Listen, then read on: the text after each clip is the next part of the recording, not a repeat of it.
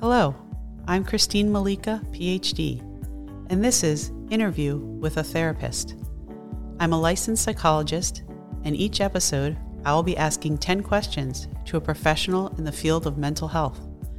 Please note, in order to protect current or former clients' privacy, in accordance with HIPAA and confidentiality laws, all identifying information has been changed.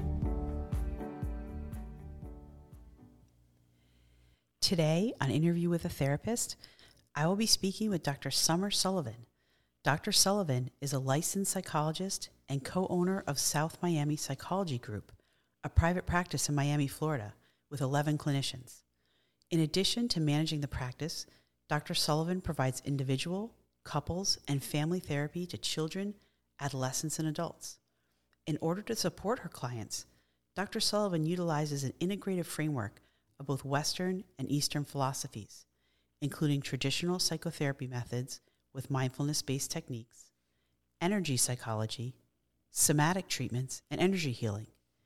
She also uses the healing properties of crystals, sound bowls, essential oils, and spirituality to facilitate a deeper healing and to enhance well-being.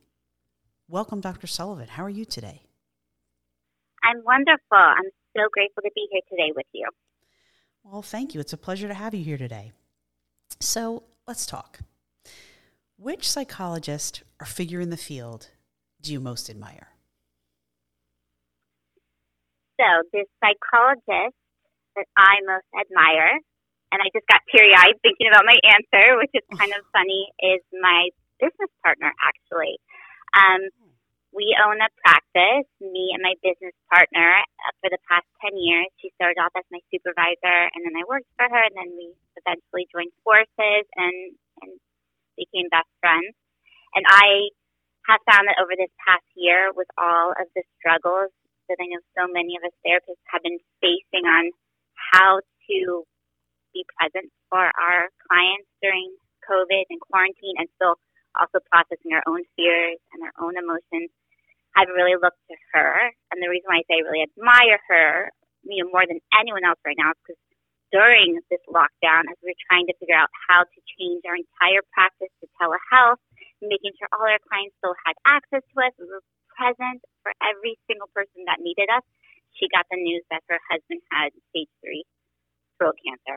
And that's why I'm getting talked up right now, because it's like we were already in this phase of uncertainty with the world, with COVID, with our business, and now she had this uncertainty of, will her husband survive this? And I can't even tell you, just even thinking about the way that she was able to put into practice this situation. It was like her time to shine. Everything she's been telling her clients throughout these years, every single mindfulness technique, gratitude practice, every spiritual practice she knows, or how to lean on other people, she put into practice so that she could still be there to help me manage the practice, see her clients, take care of her family, and be her rock for her husband as he went through chemo and radiation.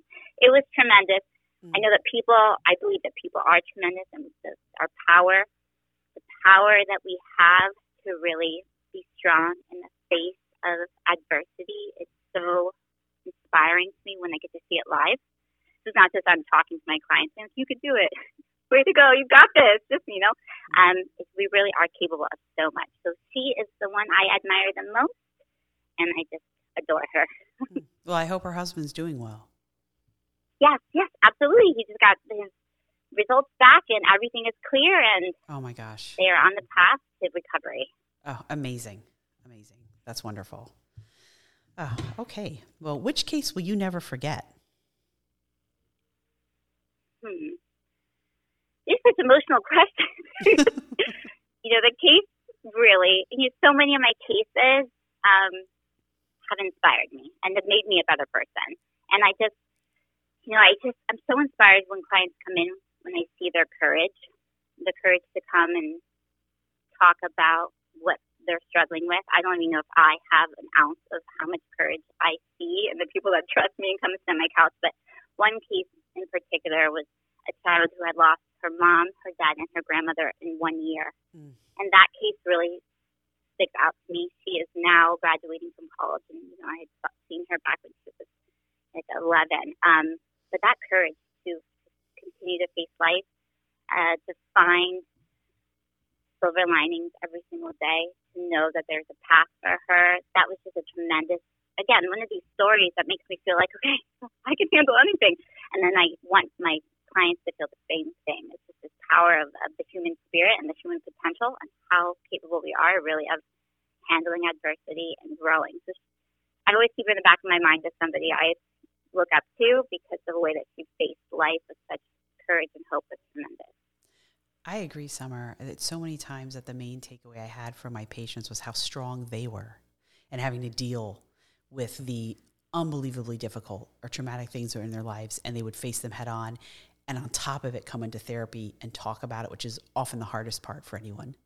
And I agree. It's amazing how strong therapy patients are. People don't realize that.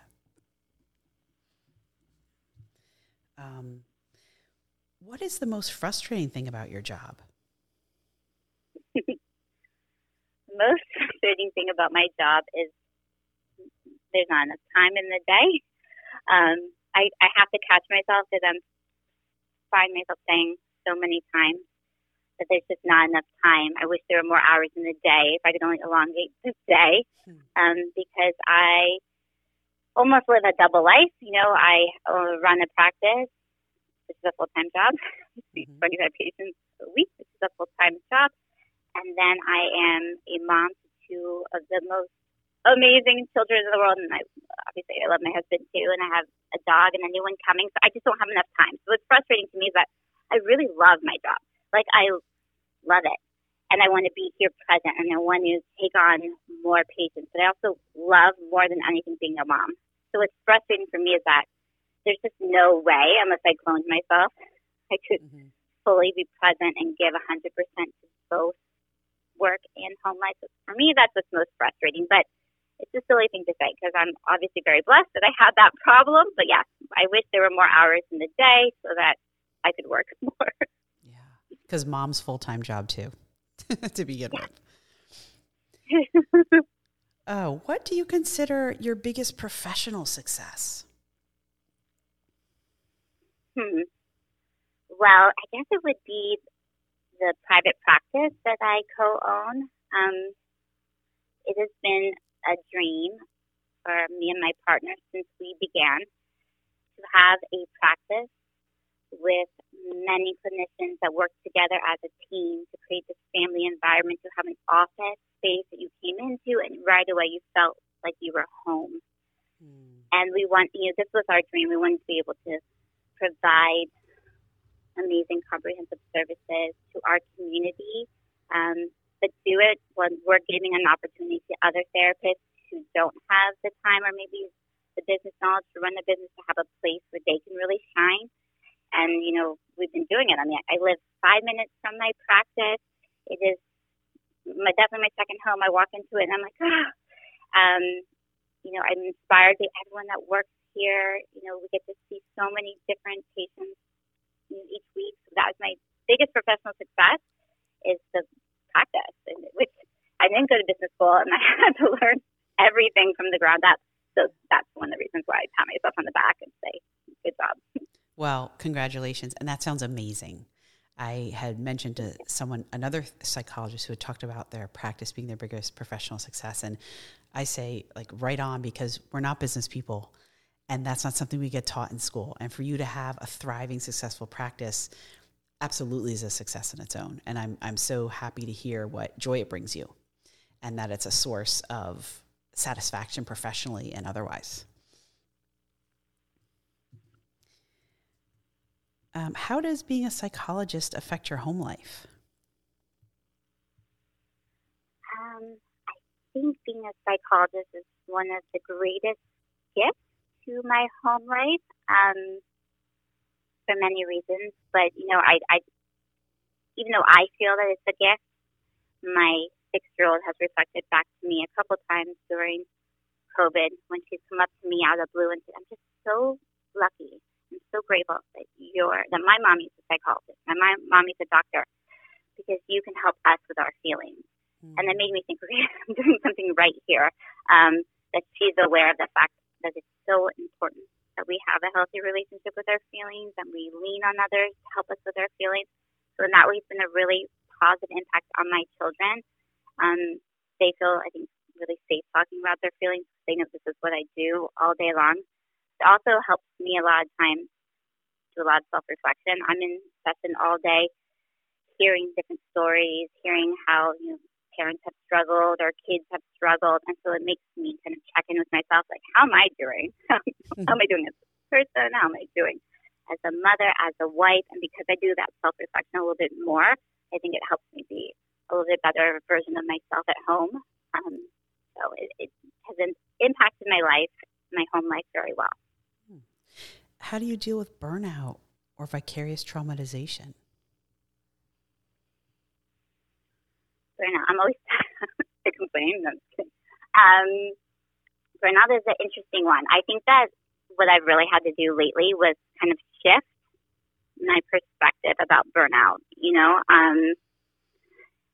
Knowing the research of how we interpret stress that really impacts how our body is impacted by it and how our mind is impacted by it. So kind of like I do feel burned out a lot of times, but instead of being like, oh my God, I'm so tired, I can't do this anymore, which is normally what I say, I'm starting to catch myself and say, oh, okay, I'm feeling burned out, and it's because I was really present today for my clients. I was really, working hard to take care of myself, to make sure I was a better version of myself for my clients, going on these journeys with them during each one of the sessions. So I kind of like look at it differently. It's like when you come back from a big trip and you're so exhausted and you have to kind of get back to the real world, and you look at it like, well, I'm so exhausted, but I'm grateful because I just came back from a big trip. So I've been able to kind of flip the story in my head, which has helped a little bit.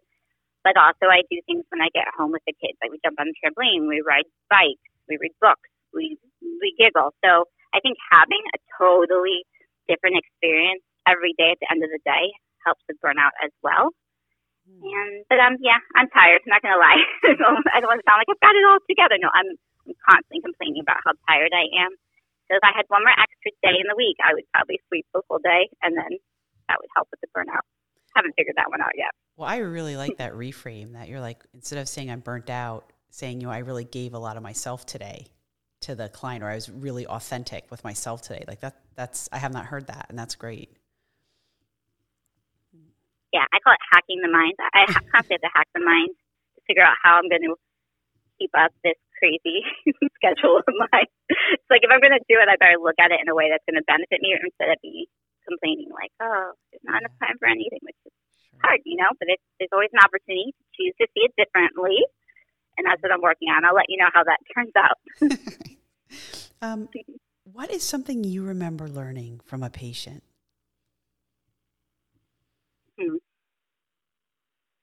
One thing that I have that sticks out, I was working with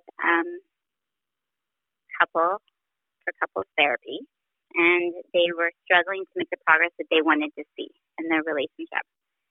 And at some point, my patient had this aha moment. She realized, the reason why we both want this to make these improvements. So one of the things that we're struggling with is the discipline. How do you become disciplined every day to make your emotional well-being, your mental health, your relationships a priority? And that really stuck out to me because I think it is important, and I need to keep that in the back of my mind too, like how disciplined we need to be in making this a priority. Like every day waking up and saying, how do I want to feel today? How do I want to think today? Who do I want to connect with today? Am I going to breathe when I'm triggered? Those kind of things, setting yourself up with that discipline. We don't necessarily do that automatically.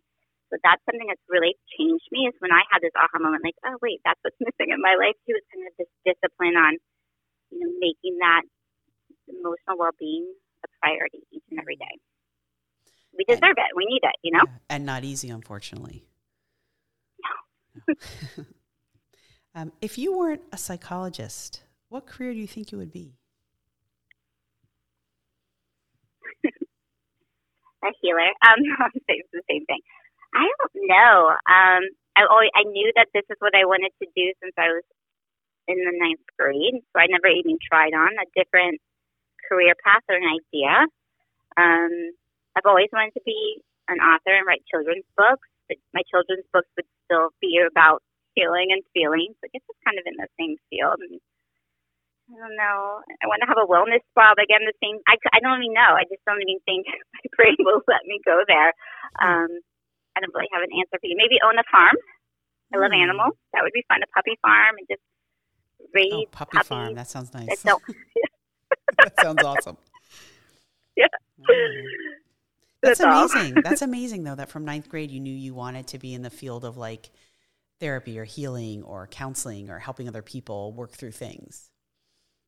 Yeah, I read Prozac Nation, which is like probably a book maybe not appropriate for ninth graders, but it's about depression, and it really made me think about the stigma about mental health, and it just awoke something. I don't know. I used that word incorrectly. Something inside me, and then I couldn't ever, think about having a different path. So that was kind of exciting to have one of those awakening moments so young, knowing what I wanted to do. I feel really grateful for that. Sure. If you could make one change to the field of psychotherapy or psychology, what would it be and why? So, if I had some extra time, and at some point I will, at some point this is definitely something I feel really passionate about, and I will make the time so that I can educate others. So if I could change one thing about the field of psychology, it would be helping people understand and recognize the benefits of energy psychology. Although there are over 200 studies supporting the benefits of energy psychology, it's still considered a pseudoscience by many people, especially in the American Psychological Association. And, we're trying to educate people on how it is a beautiful adjunct with traditional psychotherapy methods.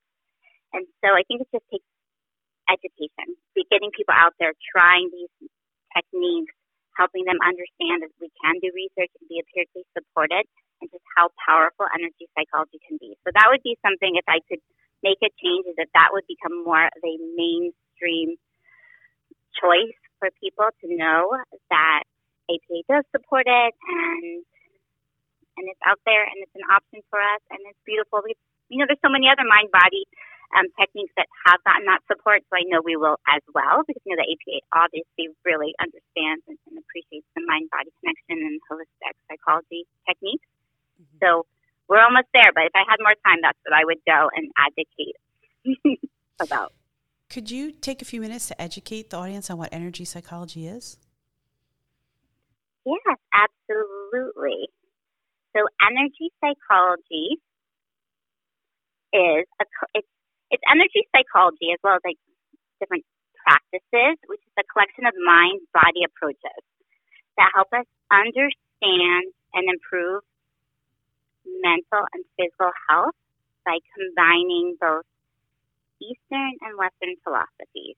So it's really looking at the mind-body connection, how emotions are energy inside our body, energy and motion inside our body, and how we can tap into that energy, those emotions, by using the meridians, which comes from Chinese medicine, using the body's natural wisdom, right? So we can tap into the emotions by tapping on our body on these different meridians, while also understanding how our cognitions and our thoughts really impact our body. So it's really looking at how are we experiencing our emotions in our body, and how can we use these techniques to kind of release those emotions when they get stuck, but doing it in a way that really understands both the importance of the mind and the body. So it's really an integrative approach. That's why we call it energy psychology, because we're still using cognitive behavioral therapy, exposure therapy, these traditional psychotherapy techniques, but we're combining it with Chinese medicine, using the knowledge of the meridians and these acupressure points in our body. So really we can help our body release these emotions in a way that can help us be free of past traumas, be free of obsessions, be free of fears. So it's a really beautiful dance between the two, Eastern and Western philosophies. And it's beautiful. There's an Association for Comprehensive Energy Psychology, ACEP, and that really helps people get the education that they need if they want to learn more. We have all the research studies on that website, And they're really trying to help educate people on how powerful these modalities can be. And I hope that was helpful. I tried to summarize it pretty fast. No, that was very helpful. And honestly, it sounds really cool. And is it similar to, I've been hearing about tapping? Is that one piece of it? Yeah. Okay. So tapping is one part of energy psychology. There are different practices under the umbrella term of energy psychology, but tapping, which is also called EFT, Emotional Freedom Technique, or TFT, Thought Field Therapy, that's what tapping is. But there are other practices that also fall under energy psychology's umbrella, but in general, it's really understanding how can we work with the mind and the body, and how can we connect it, needing, the mind, body, and your spirit, mind, body, and soul, and getting those in alignment, that people can really experience a shift and start to feel free of those emotions. And yeah, it's a cool experience, because sometimes when you're doing these techniques in your sessions, clients will feel a shift right away, which feels really good. They can actually be like, oh, something just shifted. Like, because you're tapping into your body, you're helping your emotions and your feelings want to be released. But unfortunately, the stories that we tell ourselves a lot of times keep those emotions trapped and stuck. But when we tap on our body, we kind of bypass some of that ego and those cognitions that hold those emotions in place. And so you can feel just the body releasing, which feels really, really good. And also, these are techniques you can teach your clients and they can go home and do, which I always love to do that. I love to give skills that people can utilize on their own when they're stressed. They don't have to come into the session to find that relief. Well, that sounds amazing. Thank you for explaining that a little bit more. A little bonus question that I like to end the interview with, and it's, what do you wish to tell non-therapists that are listening today?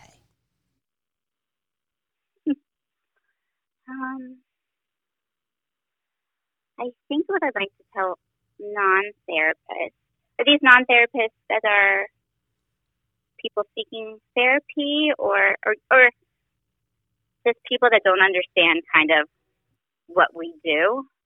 I guess it could be either. I'm thinking of anyone in the audience who might tune in and who isn't a therapist. Maybe they are seeking, maybe they're wondering about therapists, but just something maybe a therapist could impart to them that they might not know about us. Yeah, totally. Thank you for that clarification. I think that one of the things that maybe people assume a lot of times about therapists is that we have it all together. And although I try really hard, I really make my mental health, my emotional health a priority so that I can be really present, that we all struggle with many of the same things that our clients do. So we've just chosen this as our profession. So we just have the opportunity to study. It's not that we know any better, it's just that we've taken the time to study and to learn and to practice. And we are just like whoever's sitting on the other side of the couch, but they have chosen a different profession. So I really think it's important for people to understand. It's like, we didn't choose this profession because we know it all. We just chose it because we love to be in the position of helping others, and we take the time to study and to learn. But we are just like everyone else, and that everybody possesses the unique ability to tap into their own wisdom and their own healer, because sometimes it's helpful to have somebody else. It kind of helps you reflect, helps you remove any blocks you might have, being able to listen to your own inner wisdom. But we all actually have our own therapist inside, our own emotional guidance system. And so that's something also I'd like people to know, is that they can learn to become their own therapist, but first they should probably seek out the therapist to kind of get that guidance and help them figure out, where they want to go in their path, or how they can process trauma and those kind of things. But we're all the same. We're all in this together. Well, thank you for that, because I think that's really lovely and a nice way to put it, that we do not have it all together. We're just the same people who are in a different profession. I think that's a really great way to put it. So thank you. That's all our time today. So thank you so much, Dr. Sullivan. It was a pleasure to have you on today. And I hope you and I can thank you so much. I had so much fun. Catch up soon. And I'm glad this was fun for you too. It was wonderful for us. And good luck to you. Thank you so much. Bye. Thank you for joining us on Interview with a Therapist. As always, I hope these episodes both help humanize the therapist and help destigmatize seeking mental health treatment. If you are interested in seeking therapy, apa.org/help center is one place to start. If you are a family member of someone seeking help, NAMI.org can be useful. That's NAMI.org. You can find us on Instagram at Interview Therapist. Please note that comments or messages on social media are not monitored regularly and is not to be used for any treatment concerns or emergencies. If you are experiencing a mental health crisis, please call 911 in your local area or call 1-800-273-8255 nationally. This podcast does not constitute therapeutic advice or treatment.